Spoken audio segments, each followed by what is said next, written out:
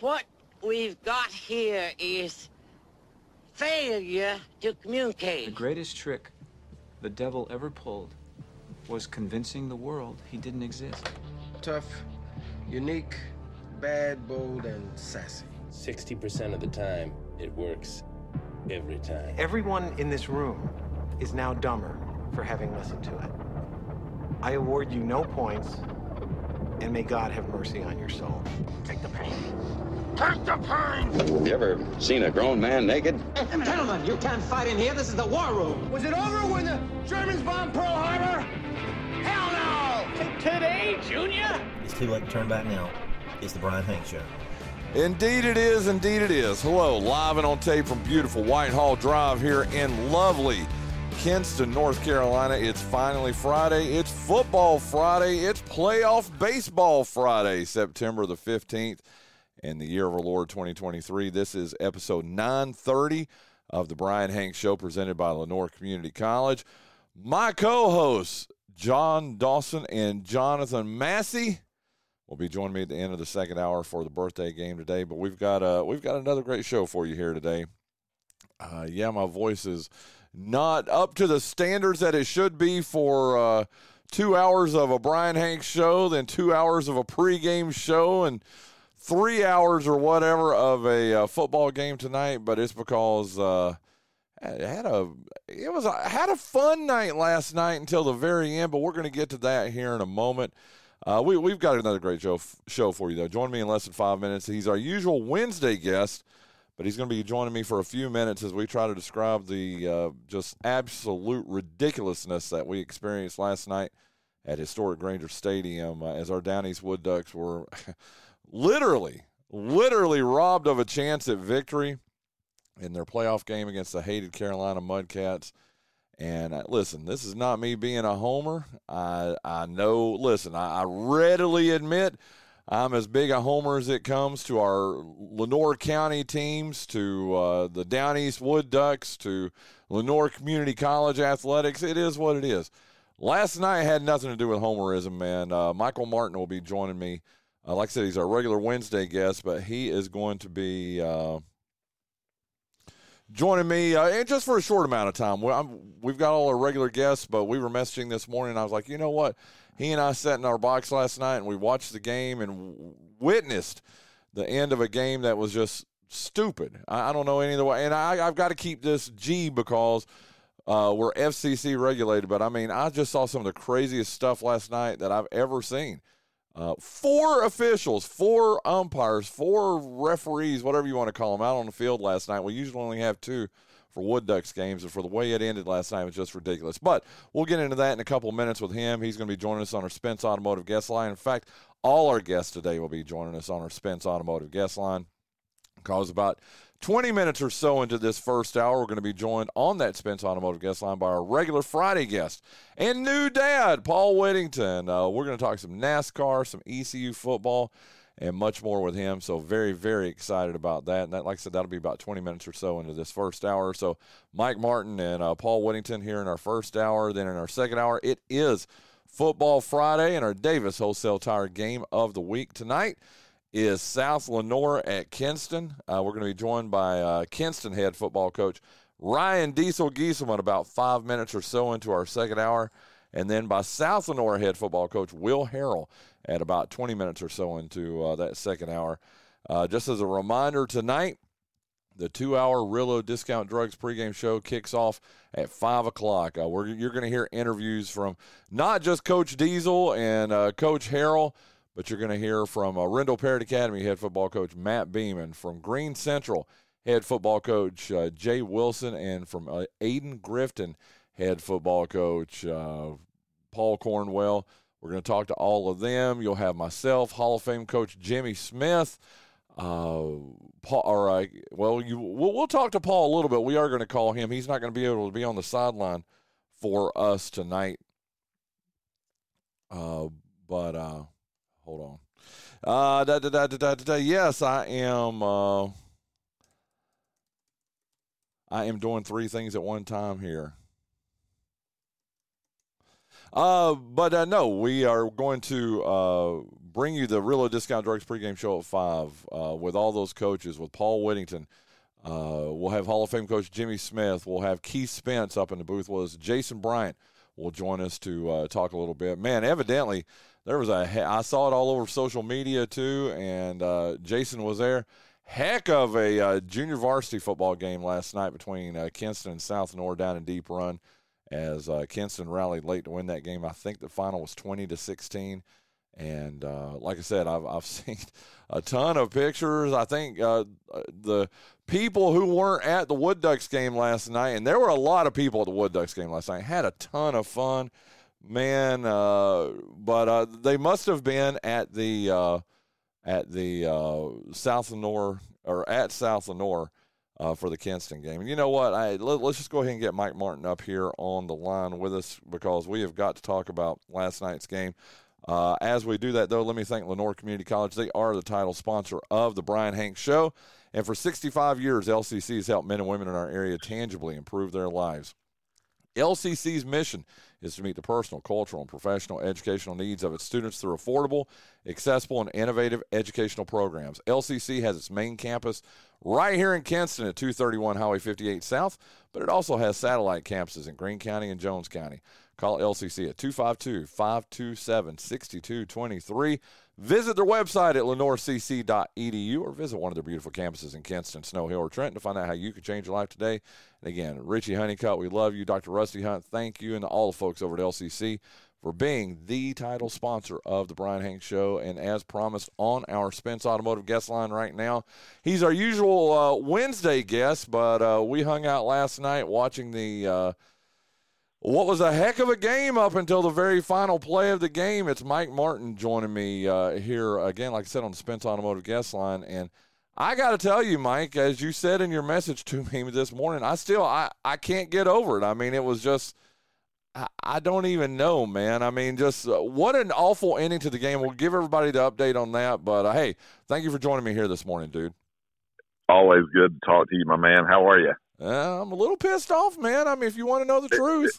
And I don't think you could have watched that game and not left with the same feeling. And I told you, I came home and I turned the football game on, and there were a couple of what looked like pass interference plays, and they go to the replay official, and the replay official says, in super slow-mo, yes, that's pass interference, but in real time, a bang-bang play, you can't make that call.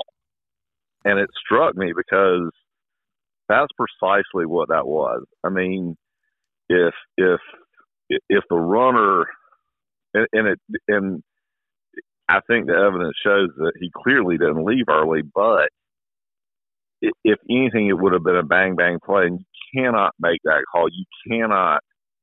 The officials cannot decide the outcome of a sporting event.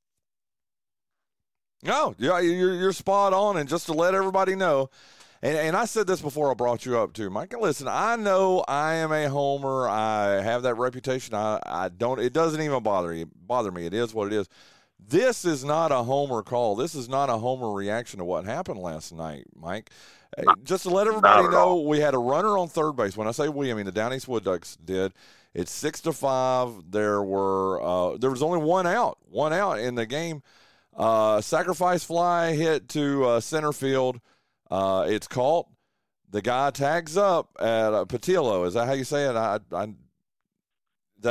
and I discussed last night. I think there's a lot of pronunciations of that young man's name, but anyway, he takes off for he runs back. He's got about 8 to 10 foot lead. He goes back. He tags. He waits for his third base coach to say go. I've audibly, Mike Martin, heard the third base coach say go.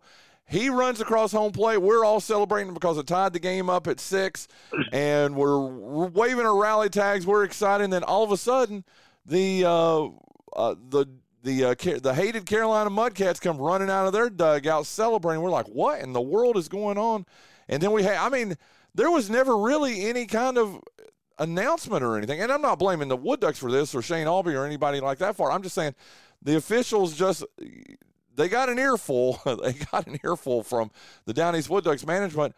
And then they just walk off the field, and that's it. That's the end of the game. We lose. Yes, I'm doing air quotes here. We lose 6-5. The 1,000 people that were there at the game are all in shock. We're like, what is going on? And I don't know, Mike. When have you ever seen a game end like that? Maybe you see an inning end, but when have you seen a game end on a call like that, dude?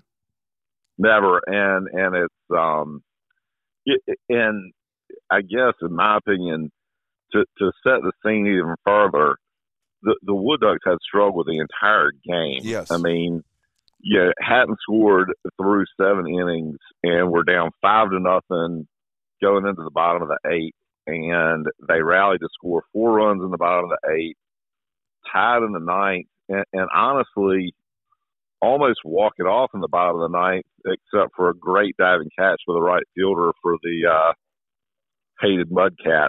And then the Mudcats score in the top of the 10th, and the Wood Ducks again score the tying run, in my opinion, on a sacrifice fly. And I'm like you, Bryan, that the pandemonium on the field, everybody is so excited. The crowd's going crazy, and I never even saw the appeal. Because now that you mention that, I didn't either. No. Good, valid point, dude. I didn't either. Obviously, it happened, but you and I, we're high-fiving, and everybody's celebrating in the stadium, and all of it. Like I said, what got me, Mike, was, we're celebrating, waving our towels, all that, and then you look over, my peripheral, I look over out my right eye, and I see the Mudcats just storming out of their dugout. And I got to tell you, my first thought was, is there going to be a fight? I'm serious. That was my first thought was, why are they running out of their dugout when they just got scored against? Yeah, same for me, man. I mean, it was the strangest thing. And one of the really great parts of last night, and thank you for allowing me to join you to watch that game. Dude, it was my honor, man.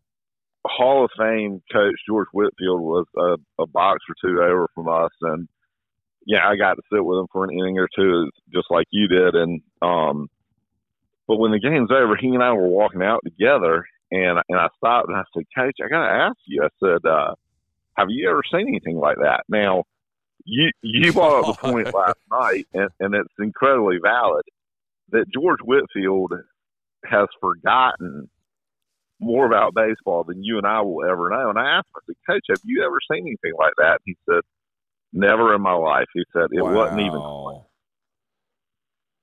I didn't mean to talk over you there, but I just said, wow. I mean, for him to say that, who's seen, I was about to say thousands, that man is coached and been part of and watched tens of thousands of games in his 86 years on this planet, dude. I mean, as I said, baseball royalty. And Coach Whitfield, if that's what he said about it, then, I've got to yield to the power and say, hey, look, that's the really unfortunate part about it in my mind, and I think you'd agree, the passion of the kids that make up this Wood Ducks team, that rally, and regardless of which side it was, you cannot let an athletic competition end because of a decision by an official, no matter what the sport is. That officials are there to be in the periphery, in the background, to make sure things go the way they're supposed to, but they cannot decide games. And it was unfortunate, and I hope that it's a rallying cry for this team, and they come out tonight and smoke the Mudcats. But it's a defining moment for a team and how they respond to adversity, and hopefully we'll see those guys come out tonight and play well. So I agree with you wholeheartedly. And just to reemphasize some of the things that Mike said there, the Wood Ducks were down 5-0. They had only had 3 hits through the first 7 innings. They put up 4 runs there in the bottom of the 8th, which was just, it was awesome. Score a run in the bottom of the 9th to send it to extra innings, and then all that ridiculousness happened in the 10th inning. I do need to say this, and Greg Clemens just texted me. or texted me a couple minutes ago and said, Shane Albee, who's up in the press box, they watched the video replay afterwards. It clearly, this is according to this text from Greg Clemens, Shane, I'm just going to read directly from it. Shane texted me after the game and said the video replay in the booth clearly showed the runner tagged up. Then why are you, I agree with that. I mean, again, that is what I was watching. Let me tell you something. Linda, who doesn't know hardly anything about baseball, and I'm not denigrating her by saying that, but what was she looking at? Everybody in the ballpark, dude, was watching. Okay, it was a fly ball out to the outfield. The runner, Patillo, runs back to third, puts his foot on third base, waits for the third base coach to say go, and takes off and runs across easily.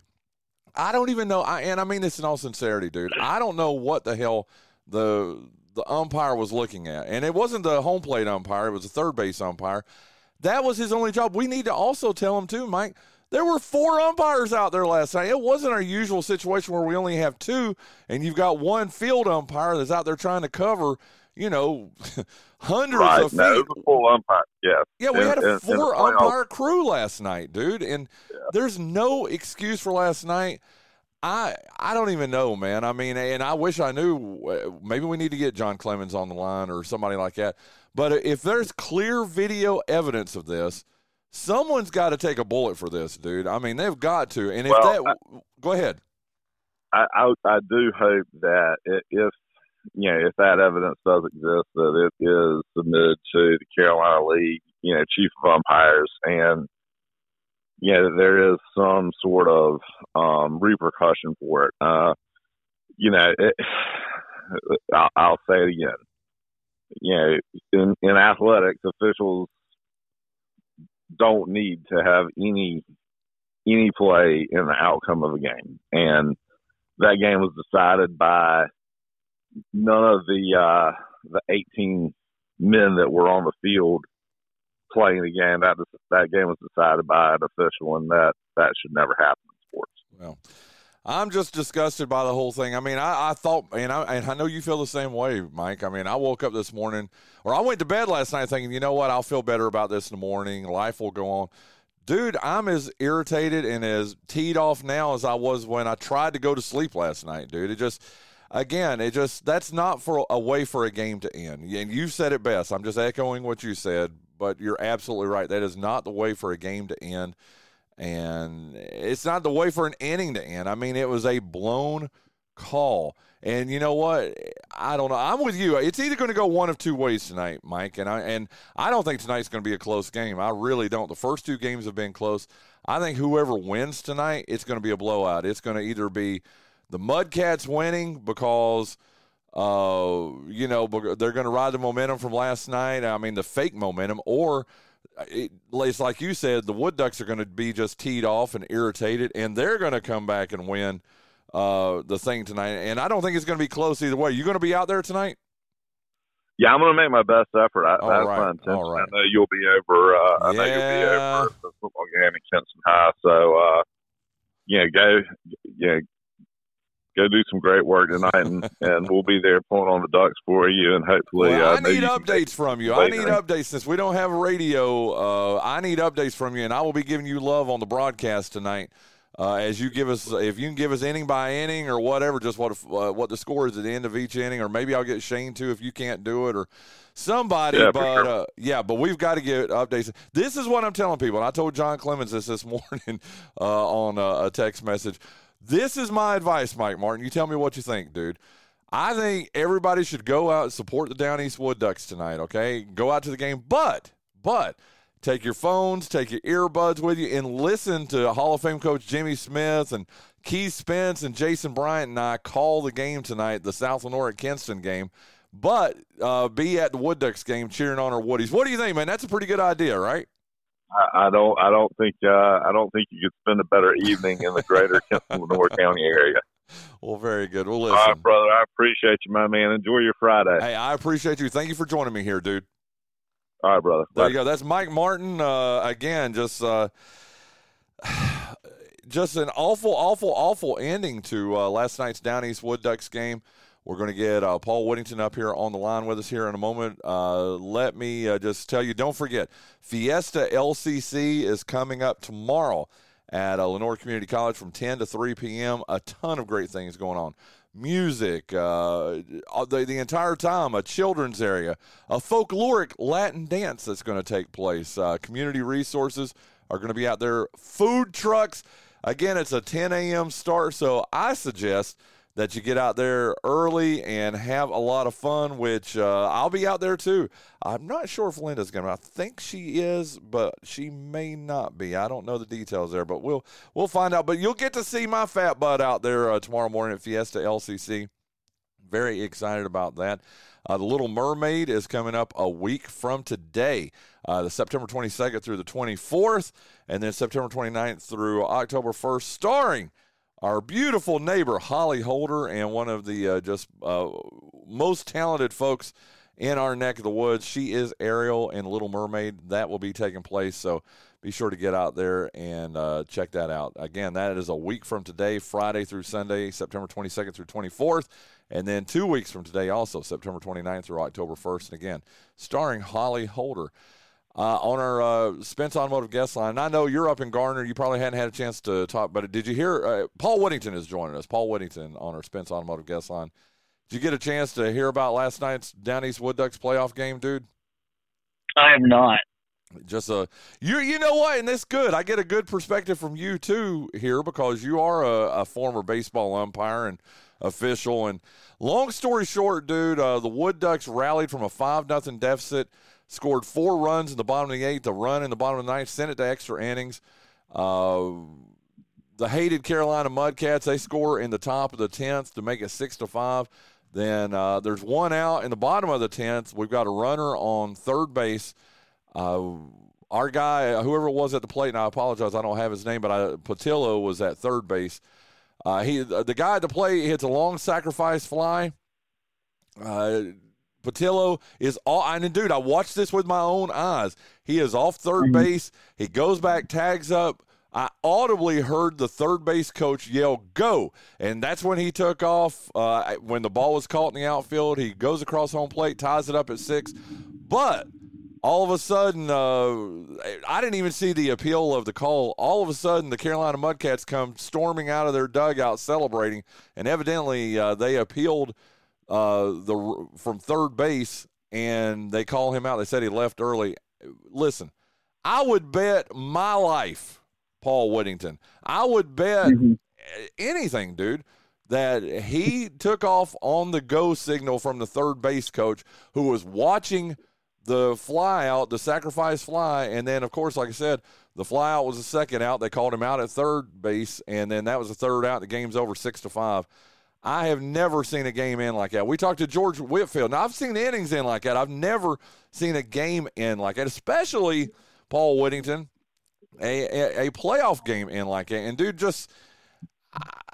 I'm just at a loss for your thoughts on that. Again, you just now found out about it. I'm telling you about it, but just your thoughts on that. So, I mean, yeah, it's a judgment call, right? You don't have the benefit of replay, which is ridiculous that in – playoff professional baseball, we don't have replay, but we get replay in the Little League World Series. Make that make sense for me, Bryan. I mean, yeah, I've certainly been a part of games that have ended funny. I'll never forget a Cal Ripken tournament game that I was doing. Winner goes to the championship, and there's a kid on third, and you can't take a lead from the base, but you can take like a little hop step off the base after the pitch. And so once the pitch is thrown, there's 2 outs. The pitch is thrown, and the runner at third comes off the base, and he's got one leg in foul territory, his right leg is in foul territory, his left leg is in fair territory. And there's a line drive hit right down the third base line that hits him in his left leg. We've got interference, and the game is over. That's an out. And like sometimes there's just these quirky baseball rules or these weird situations that that come up, and they can certainly end the game. And it's always weird and frustrating when it happens. But, I mean, this is why in professional baseball, we probably just need replay at all levels. As much as I hate replay because I like the fact that there is human error in the game, these games mean a lot. Well, dude, and again, it's a best-of-3 series. That was, I mean, that, you know what I'm saying? I mean, that was the end of the playoffs, right? Or end of game 2 right there, forcing a game 3 tonight. And just as a couple of follow-ups to what I told you, too. So Shane Albee is in the press box, you know, of course, calling the game. He's public address announcer for the Down East Wood Ducks. And they watched the video replay, and he clearly tagged up. I mean, he clearly tagged up and scored the run. On top of that, your mother, your awesome mom. No, dude, who knows nothing about baseball. Or not that much. Well, I can't say she doesn't know anything about it, but I mean, she's just not, you know, she's not an experienced sports fan or whatever. She even watched it and said, I mean, dude, I'm telling you, all eyes. I mean, think about it. There's 1,000 people at the game last night. All eyes were on third base. When, you know, just to make sure, watching the fly ball, it's caught, the guy takes off, and he trots across. It's not even like he had to sprint. I mean, it was that deep of a fly ball. It wasn't a bang-bang play. I mean, he watches, he takes off, he, you know, trots across home plate. It's tied up 6-6. We're celebrating. I guess they throw the ball over to third base, but your mom even was like, she heard the third base coach say, go. Dude, as an umpire, as a former umpire yourself, can you even imagine making that call? I mean, even if it was close, which it was not, can you imagine making that call? I mean, yes, I can. Okay. If I legitimately thought that he left early, how many umpires did they have last night? Was it 2 or 3? 4, yeah. So that to me is where it becomes inexcusable. A call like that is excusable in the regular season at this level, at the level that the Wood Ducks play at, because you only have 2 umpires, and it's tough, right? Because when you got a runner at third and there's a ball hit to the outfield, the home plate umpire is naturally looking at the ball, but he's technically got the runner, and the field umpire behind the pitcher's mound would have the ball, but somehow the home plate umpire is supposed to look at the runner and the ball at the same time. Like, that's when it becomes excusable in a sense to make a call like that, because you don't have the benefit of replay, and you only got 2 guys out there watching the play. But when you have 4 umpires in the playoffs, that's not excusable, and that's a situation where they probably need to get together to make sure they get the call right. Dude, I've said this. This is going to be the 3rd time I've said this now, Paul, and you know this. You and I have been friends for a long time. And I am the biggest homer. I mean, you know, I'm going to support Lenoir County all the time. I'm serious, whether it's Kinston, North Nor, South Nor, LCC, the Down East Wood Ducks, whatever. This was, dude, I'm also, as a professional sports writer and a professional sports reporter, which I've been for 30 years, I'm able to separate myself from being a fan and just being, you know, reporting facts, man. Last night was one of those times I wish, and it's been very few, believe it or not, but it's been one of the few times I wish I was a legit sports reporter again and writing a game story, because I would have destroyed them. I would have gone down to the umpire's locker room and spoke to the umpire, or requested to speak to the umpire who made the call. And I'm not saying that to be rude or anything. I'm just saying I would want an explanation. What did you see? How did you see it? And I don't know, dude. I can't believe, I know they appealed it, and I'm telling you, God bless our manager, and I apologize, I don't have his name right here in front of me, but he lost his stuff last night, man. That's about, I thought he was going to take a swing at that third base umpire, and I'm not joking, dude. I mean, there's music playing, there's all this, and you could hear everything that he was saying. And let's just say he might have said a few choice words there as he was being very demonstrative there, Paul Whittington. Yeah, probably a few. I tell you, one of the things that I used to love about working for the team is I'd work in the clubhouse, and, you know, I would, after the field's cleaned up and all that fun stuff, and we've done some started laundry and stuff, I would run down to the umpire's room and get their laundry and bring it back up to the clubhouse. And that typically involved you got to wait a few minutes for them to get all the laundry together. So I would just kind of sit in their room and hang out and talk to them for a few minutes. And when games ended on controversial calls, I'll tell you straight up, and you kind of had to pick and choose who you did it with, because you develop relationships with the guys. And there were some guys that I just wouldn't talk to because they were arrogant little jerks, and there were some guys where I didn't care. But I would go into their locker room to pick up their laundry, and if I sat down for a minute, I'd look them square in the eye and say, "Whew, you really think you got that call right?" or I would challenge them, like, yeah, I mean, seriously? And I would even during the game, after a heated argument, I would take them water between innings and just walk out there and be like, "Well, you probably deserve to get yelled at, if I'm being honest." Those were always my favorite moments. What was their response typically when you did that? Laughter, I guess. Some of them would laugh. Sometimes they would laugh. Sometimes you got to kind of read the room, and it's just like, not effing now, Paul. And sometimes there would be guys that go, "You really think I got it wrong?" And they would actually want to be challenged on it. And there were some guys that knew I filmed a lot of these games, and they would ask if I got any of it on tape and if I could share it so they could go back and look at it, because I mean they're trying to get to the majors just like everybody else, and there's a factor that involved where they want to be getting better constantly. So I mean, yeah, sometimes it was very lighthearted, like, "Oh, screw off, dude." Sometimes it was, "Paul, not effing now." And sometimes it was like, "Oh, you really think I got it wrong?" I kind of think I did too. Wow. One thing we got to remember is these guys are human, but hey, you know what? I'm not taking up for what happened last night. I mean, you can blow a call in the third and with one out in the third inning, and that is what it is, dude. This was the call that decided last night's game. And again, there was, I don't know. I'm not going to get over this, Paul. I mean, I'm not even playing. I mean, dude, we had a chance, and that would have just tied the game. I'm not saying that was a game winner. That would have tied the game at 6. Yeah. There would have been 2 outs. I think that would have pushed the guy at first over to second. Well, no, he would have probably stayed at first with the fly ball. Who even knows at this point? But it would have just tied the game at 6 is what I'm saying. I mean, it wasn't the game winner. Who knows what would have happened after that? But you took the ball out of the Wood Ducks' hands, and now it leads to a game 3 tonight, and who knows, anything can happen. Will the Wood Ducks be just mentally crushed after last night? Are they going to be just pissed off after last night and they want to, prove something? Who knows what's going to happen? And the worst part of it is, okay, now let me be selfish for a second here, Paul. I don't even get to go to the doggone game because I'm going to be covered, which I don't mind. I'm excited about South Lenore at Kinston tonight.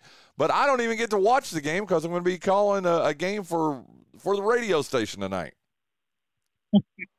Well, that's what game day is for on MILB.com. You can follow along. I will have it on. I will have my I'll have my laptop there, obviously, but I'm going to have my iPad there too, following the game tonight. And Mike Martin, who we had on right before you, he's going to be sending me updates. Heck, I'll see if I can get Shane Albee to send me inning-by-inning updates, too, and we'll announce those. But this is what I've said once this morning, and I mean it again, Paul, is that here's my suggestion.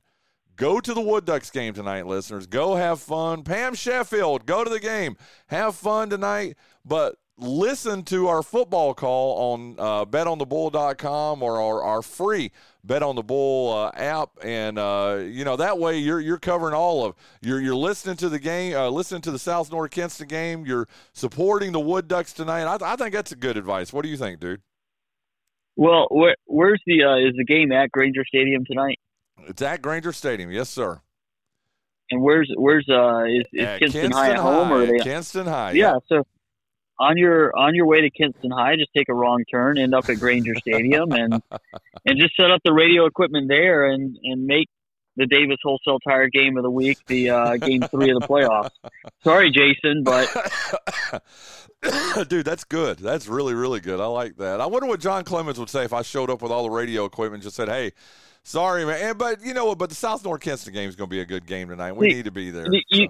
You got to sneak in and get all the equipment set up before he sees you, because it's like when he comes up and says, "What are you doing?" You just look at him and say, "I'm on the air. I'm sorry, I can't talk right now. I'm on the air."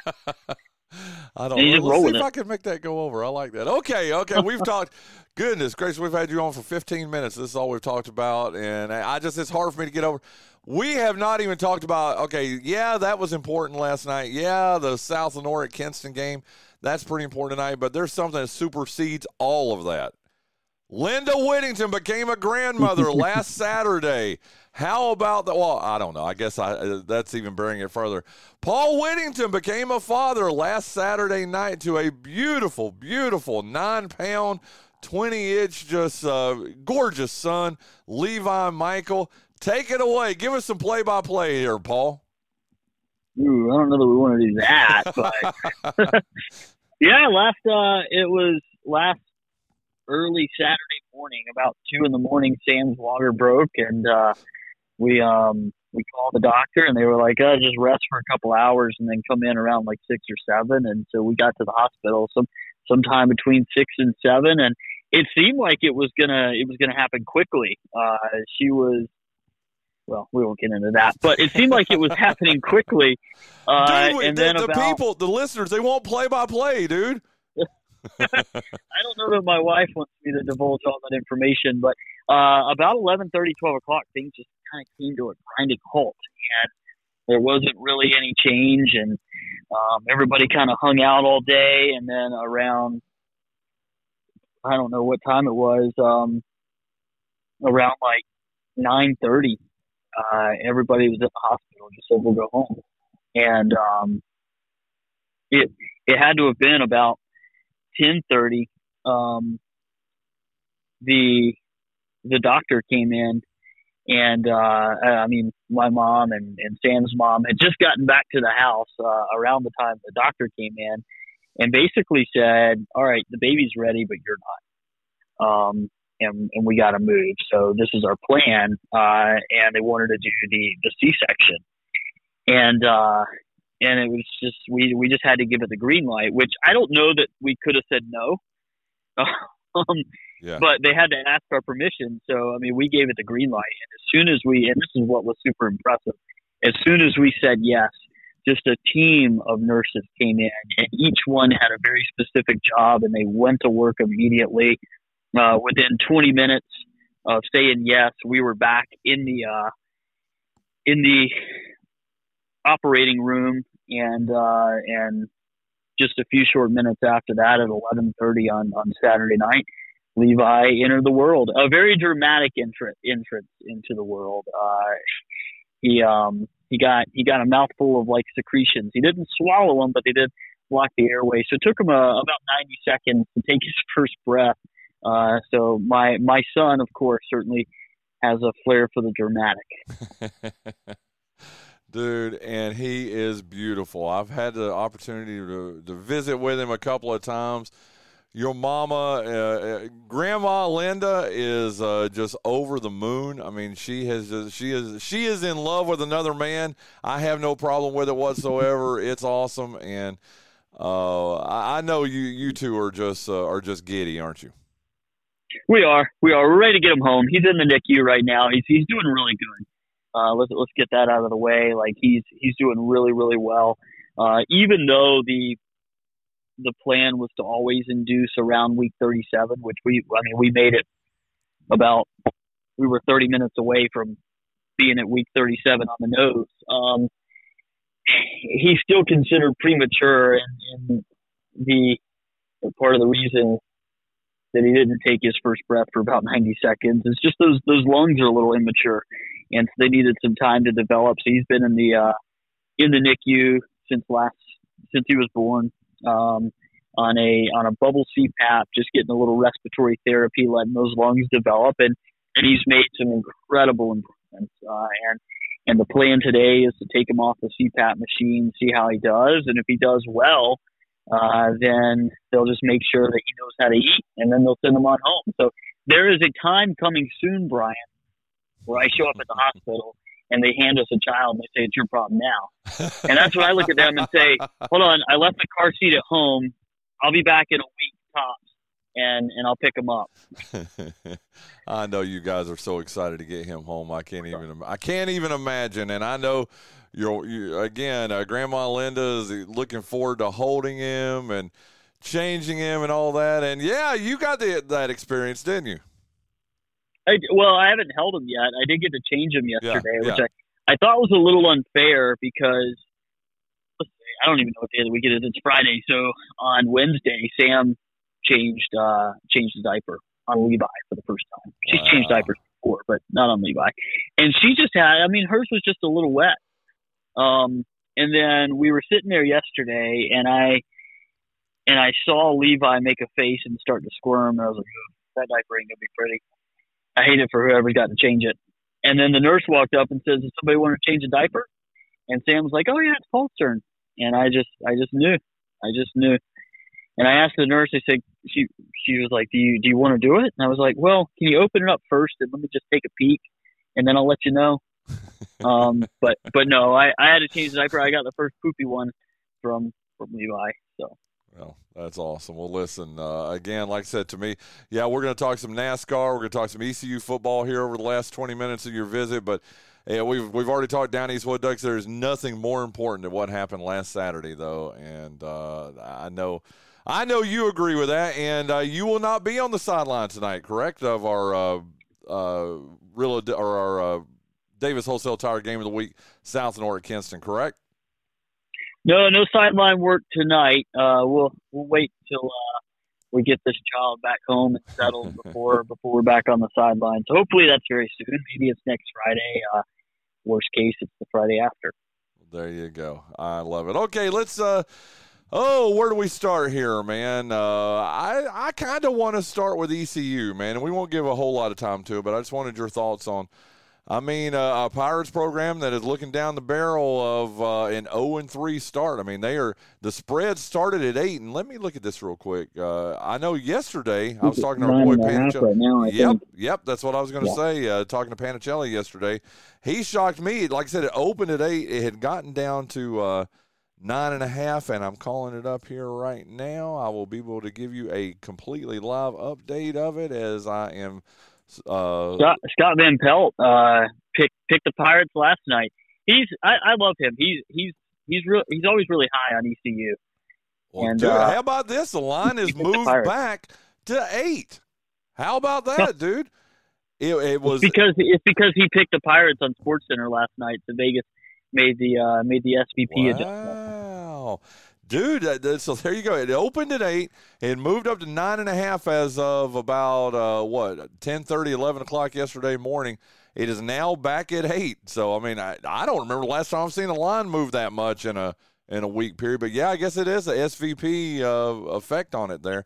Your thoughts? I said, let me tell you what I said first, and I would love to get your reaction.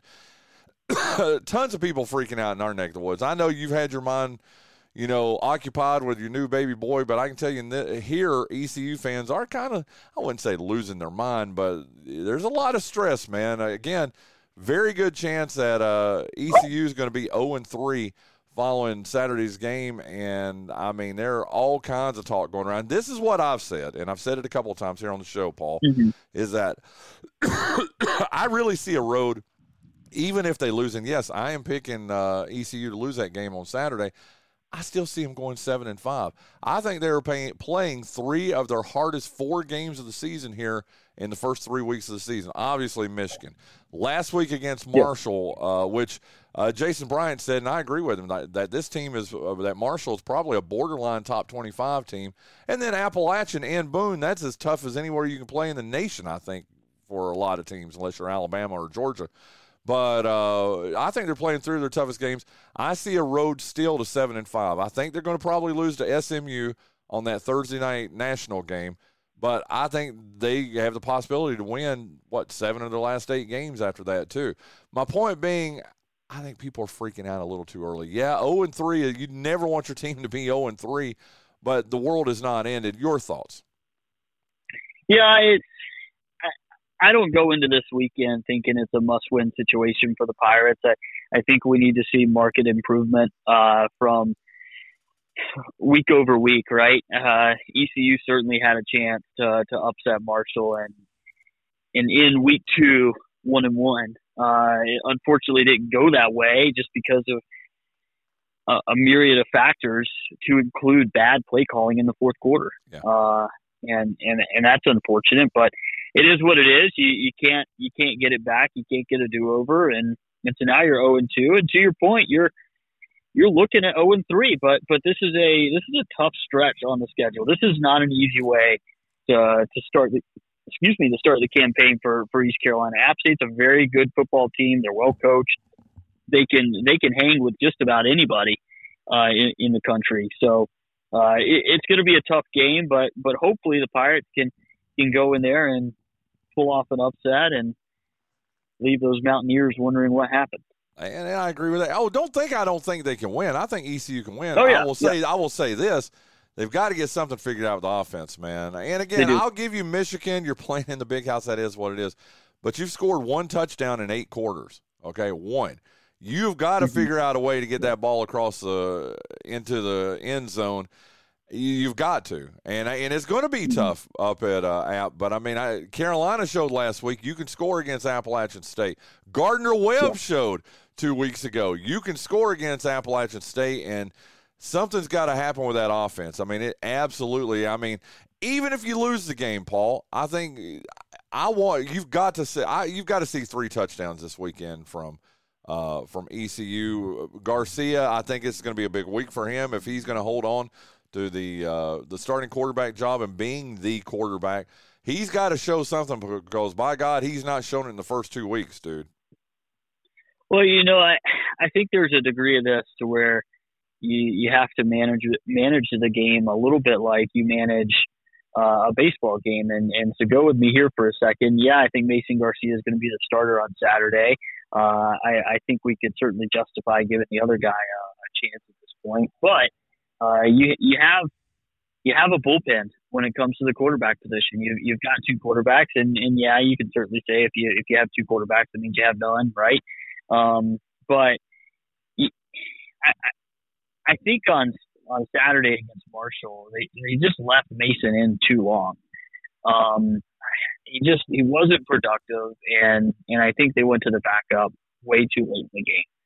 And that's apparently just going to be ECU football right now, and we just have to get used to it. But I don't think you can afford to leave an unproductive quarterback in for too long on Saturday. I think that's a weakness that App State will have zero problem exploiting. So when I say you got to manage it like a baseball game, like you can't leave your starter in too long, right? You can't let the game get out of hand before you pull your starting pitcher. And I think you have to approach Saturday a little bit the same. You just can't leave if Mason's not going to be productive. If he can't make plays, then you got to get him out of there, and you got to go to the backup. Well, there you go. Official prediction?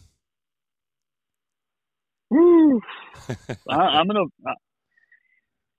take the Pirates. I think they get it done. It's not gonna be by much. Not just to cover, but to win. Yeah. Oh wow. To win. Yeah. I'm gonna go with ECU. Okay. Well, Scott's got them all coached up over there.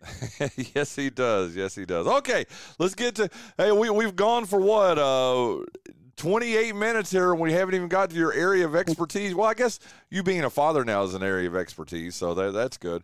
But last week we're coming to the final race of the round of 16 here in the NASCAR chase for the championship. Tyler Reddick wins last week. He joins, oh my gosh, who won the first Kyle race? Larson. Thank you, Kyle Larson. Yep. As guaranteed into the round of 12. Real quick, just your thoughts on the Kansas race last week with Tyler Reddick winning that. Yeah, I thought it was a great race, an interesting race. Denny Hamlin, I thought, had one of the better cars, and he unfortunate caution periods that ended that race for him. And Tyler Reddick was the product of a late race caution and the right strategy. I thought he had a second or third place race car, but they fired off very fast on that final restart for the green, white, checkered flag, and were able to use the 4 tires that they took to their advantage and pull away. But ultimately, I thought it was a great race. I think the biggest takeaway was that Tyler Reddick went to victory lane. I think the biggest takeaway was, our regular season champion, who is now below the cut line. Remember, Martin Truex Jr. won the regular season championship, got those 15 bonus points, which is as good as I think it's 3 or 4 wins, and that advantage has been completely erased because of a very bad opening race in the playoffs at Darlington, and then he actually only completed 4 laps on Sunday at Kansas. So he is actually below the cut line right now, and so we have a chance to eliminate our regular season champion in the first round, which is kind of unbelievable because, we said it on the show a couple of weeks ago, that winning that regular season championship is almost like a first round bye. But that might not happen for Martin Truex Jr. I don't think he's in a must-win situation, but he certainly needs to run all the laps and get a good finish on Saturday at Bristol. Has that ever happened before? Which is a very good point, and thank you for pointing that out. Has the regular season champion ever been eliminated after just the first round, the round of 16? Not to my immediate recollection. A regular season champion has never gone on to win the championship. Yeah, we know that. I don't believe we've seen a regular season champion eliminated in the first round. There's nobody that's sticking out in my mind as being that guy, but we certainly have a chance to do it on Saturday at Bristol. Well, let me ask you this, and we're going to talk about Bristol, which, by the way, my favorite track. We've talked about that several times here. I've had the opportunity to cover it. I don't even know, 6 or 7 times in my life as a reporter. I've never been as a fan. I want to go to Bristol as a fan one race to it. I really do, man. And obviously it's not going to happen this year, but I think, and I loved going to North Wilkesboro as we did this season. Dude, I wouldn't be opposed to going to Bristol for a race. I don't want to go to is it going to be dirt next year? Do you know? Have they announced that yet? They haven't said. We anticipate getting the schedule, really almost any day now. I would think over the next 2 weeks, we have a schedule. Last year when they did the dirt race the first year, it was like at the end of stage 2 where they said, "Hey, come back and buy your tickets on Monday for dirt next year."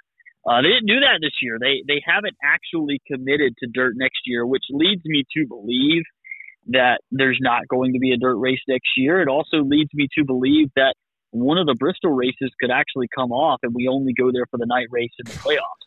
Dude, that would be – I'm interrupting you because that would be tragic. It would be tragic is a good – in fact, that is the word I was going to use. Just Bristol to me is NASCAR. Daytona. If you talk about the races in a NASCAR circuit, okay, Daytona, obviously, you've got to give it to that. Mm-hmm. Talladega, I would even say Talladega is the consummate NASCAR race. Dude, Bristol has to be there, dude. Bristol's one of the Mount Rushmore of races, isn't it? Well, it is, and I think yes, it's one of the Mount Rush. It's one of the crown jewels. There you go. That's even better. That's even better. But it's the night race that's the crown jewel. It's not the day Sunday race. We love going to Bristol. I think there's a couple of things here that you have to look at. This isn't the old Bristol. They put that sticky stuff on it. I won't say it ruined the racetrack, but it's made turning laps around there different. The cars haven't been able to stick on the bottom. I watched the truck race last night, and they were hooked up on the bottom of the racetrack. So we'll see what we get on Saturday with the Cup cars. Maybe they're able to run the bottom of the racetrack, and they don't have to run the higher grooves. We'll wait and see. But there's also this factor. You touched on it a moment ago. There's no racetrack like Bristol. Take that a step further. There's no racetrack like a sold-out Bristol. Yeah. When you have those stands at Bristol Motor Speedway absolutely just jam-packed full of people, it's one of the most exciting venues in sports, period. That place becomes this just electric environment.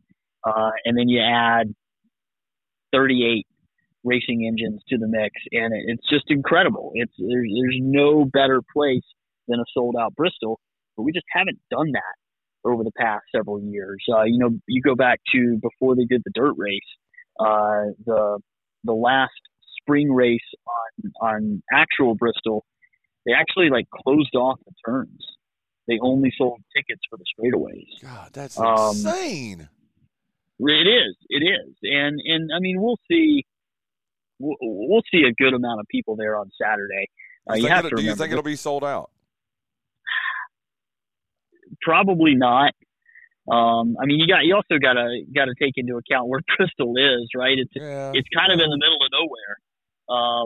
It ain't kind of in the middle of nowhere, Paul. It is in the middle of nowhere. Yeah, and it's not easy to get to. Maybe after ECU wraps up on Saturday, they can run over Bristol and help fill the stands with the football teams. But it's not far. Actually, one of the 2 times I've been to Bristol, we stayed in Boone and commuted back and forth from the racetrack. And it's not a long drive by any stretch. But I don't think it'll be sold out. I think there will be a good crowd, but I don't think it'll be sold out. I say all that to arrive back here. When you have a race where you're only selling the straightaways, and I mean that's 50% at best, that for the seats that you're selling, that's not a recipe for long-term success, especially when you have international markets that are begging for a NASCAR race. When you have tracks coming back like North Wilkesboro and you're trying out these street courses and stuff. When the more stuff like this that you add, and we expect that North Wilkesboro will be back on the schedule this year as a points race. When you start adding things like that to the mix, somebody's got to give. Yeah. So I would actually not mind at all seeing the All-Star race shift to Bristol. We did that back in 2020, and then the North Wilkesboro race going back to Bristol spring date. That's a recipe I wouldn't hate at all. I've got to say, we're there, right? And I'm talking about if North Wilkesboro becomes a points race. No, I'm talking about you and I, as fans, we will be in attendance for that race, won't we? We certainly will. I love it. Okay, real quick, and we've only got just a few minutes left before we hit the top of the hour here. But I've got to ask you, this is about the points race itself. I want to ask you the bottom 4, and I'm looking at it here. Truex, 7 points out. Bubba, 19 out. Stenhouse Jr., 22 out. And then Michael McDowell, 40 points out. They're below the bubble. Of those 4, who is the driver most likely to you to make it, to either win the race on Saturday night or to points their way into the round of 12? Martin Truex Jr. Okay. He's the most likely, and I'm not saying that because he's only 7 points below the cut line, although that does factor into it, right? You have a lot of guys who knows what Kevin Harvick's going to do. If Kevin Harvick doesn't have a great race, all of a sudden that swings, right? But I think Martin Truex Jr. is the most likely, and I say that because he's run well at this racetrack. I think he's got at least 2 wins at this racetrack, if I recall correctly. But Martin Truex Jr. runs well here. Gibbs cars run well here, so I think he is the most likely, and I would say the most vulnerable. In fact, let me set it up of those, and I'm going to say the bottom 5, not just the bottom 4, but the bottom 5. These are all 18 points or above the line. Ross Chastain in 8th, Chris Buescher in 9th, Christopher Bell in 10th, America's driver Joey Logano in 11th, and Kevin Harvick in 12th. Of those 5, who is the most likely to, like you said, most vulnerable to fall below the bubble? I think it's got to be Chris Buescher. We've talked so much about the runs that he's had over the last several weeks, but this isn't a track that I would put as one of his top racetracks. I just wouldn't. And if he has it's a little bit of a wild card anytime you come to Bristol because you just don't know what's going to happen. Sometimes there's a lot of beating and banging. Sometimes there's just really long green flag runs. And if we get stuck in a really long green flag run and you just can't advance your position, then it all comes down to track position at the end of it. And this is also a track that Kevin Harvick runs well at. Yeah. Christopher Bell runs well at this racetrack. Joey Logano runs well at this racetrack. So there's a lot of drivers in that bottom 5 that run really well at Bristol. You take one of those that just has a bad race, all of a sudden they're on the outside looking in. I think Ross Chastain is in a comfortable position to where he just needs a decent finish, run all the laps, and he's good. But I would put Christopher Bell as the most vulnerable out of that bottom 5. Well, there you go. Kyle I said Christopher Bell just then. I meant Chris Buescher. Yeah, Chris Buescher. I'm sorry. I knew who you meant. Of course, Kyle Larson, Tyler Reddick already locked into the round of 12. So let's get it. Your prediction then. Who wins tomorrow night? And I love Saturday night racing, man. Love Saturday night racing, especially at Bristol. Paul Whittington, who you got?